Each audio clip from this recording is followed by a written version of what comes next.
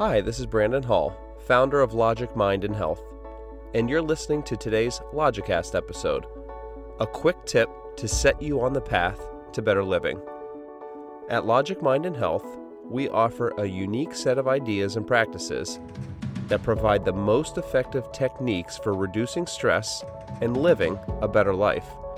Our philosophy mixes best practices of the past and present, East and West, rational thinking, and purposeful action. Our approach is based on sound reasoning. Our methods have been verified by scientific research and our own personal results. Logic is in our name and at our core. We know what works, and we are passionate about sharing it.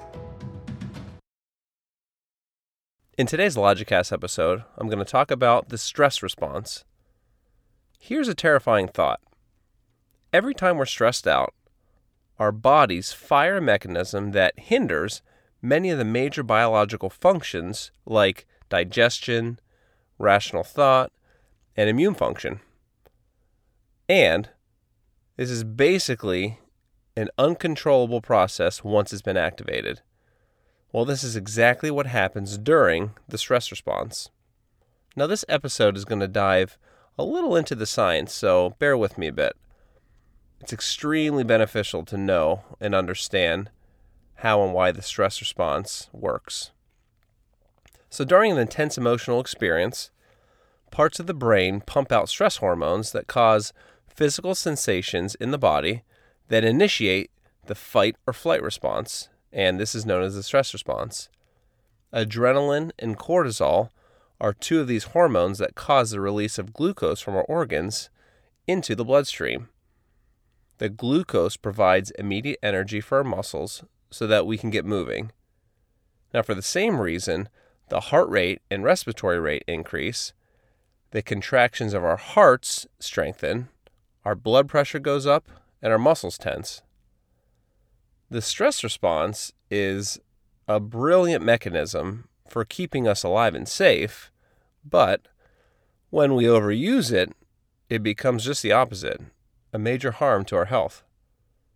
And the sad part is, we often activate the stress response ourselves with our own thoughts, reliving a memory, or expectations of something in the future.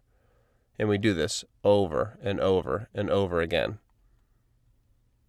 When we think about a divorce or abuse, or we worry about a presentation or meeting at work, our thoughts alone can and will trip the fight or flight mechanism, and those stress hormones start pumping. Now, if cortisol is constantly present in high amounts in the bloodstream, that can lead to physical and emotional problems such as headaches, heart disease, anxiety, depression, and memory impairment. Also, the emotional center in the brain sends signals to the logical parts of the brain to shut down during the stress response. So, rational thought becomes severely impaired during stressful situations. And how many of us are chronically stressed? How many of us are chronically stressing ourselves out on a day-to-day basis? When this happens, our bodies are constantly preparing to fight or flee. And when we don't physically expend the energy, the stress itself can wear the body down, as well as leave it in a vulnerable state for things like sickness and disease. But luckily, we can practice various techniques and exercises to help calm the body and better manage our emotional states. We can reduce the amount of stressful situations in our lives and also shorten the duration of the stress response with specific techniques. And I'll discuss these techniques in great detail in other Logicast episodes. But that's it for today. I'm Brandon Hall, and thanks for listening.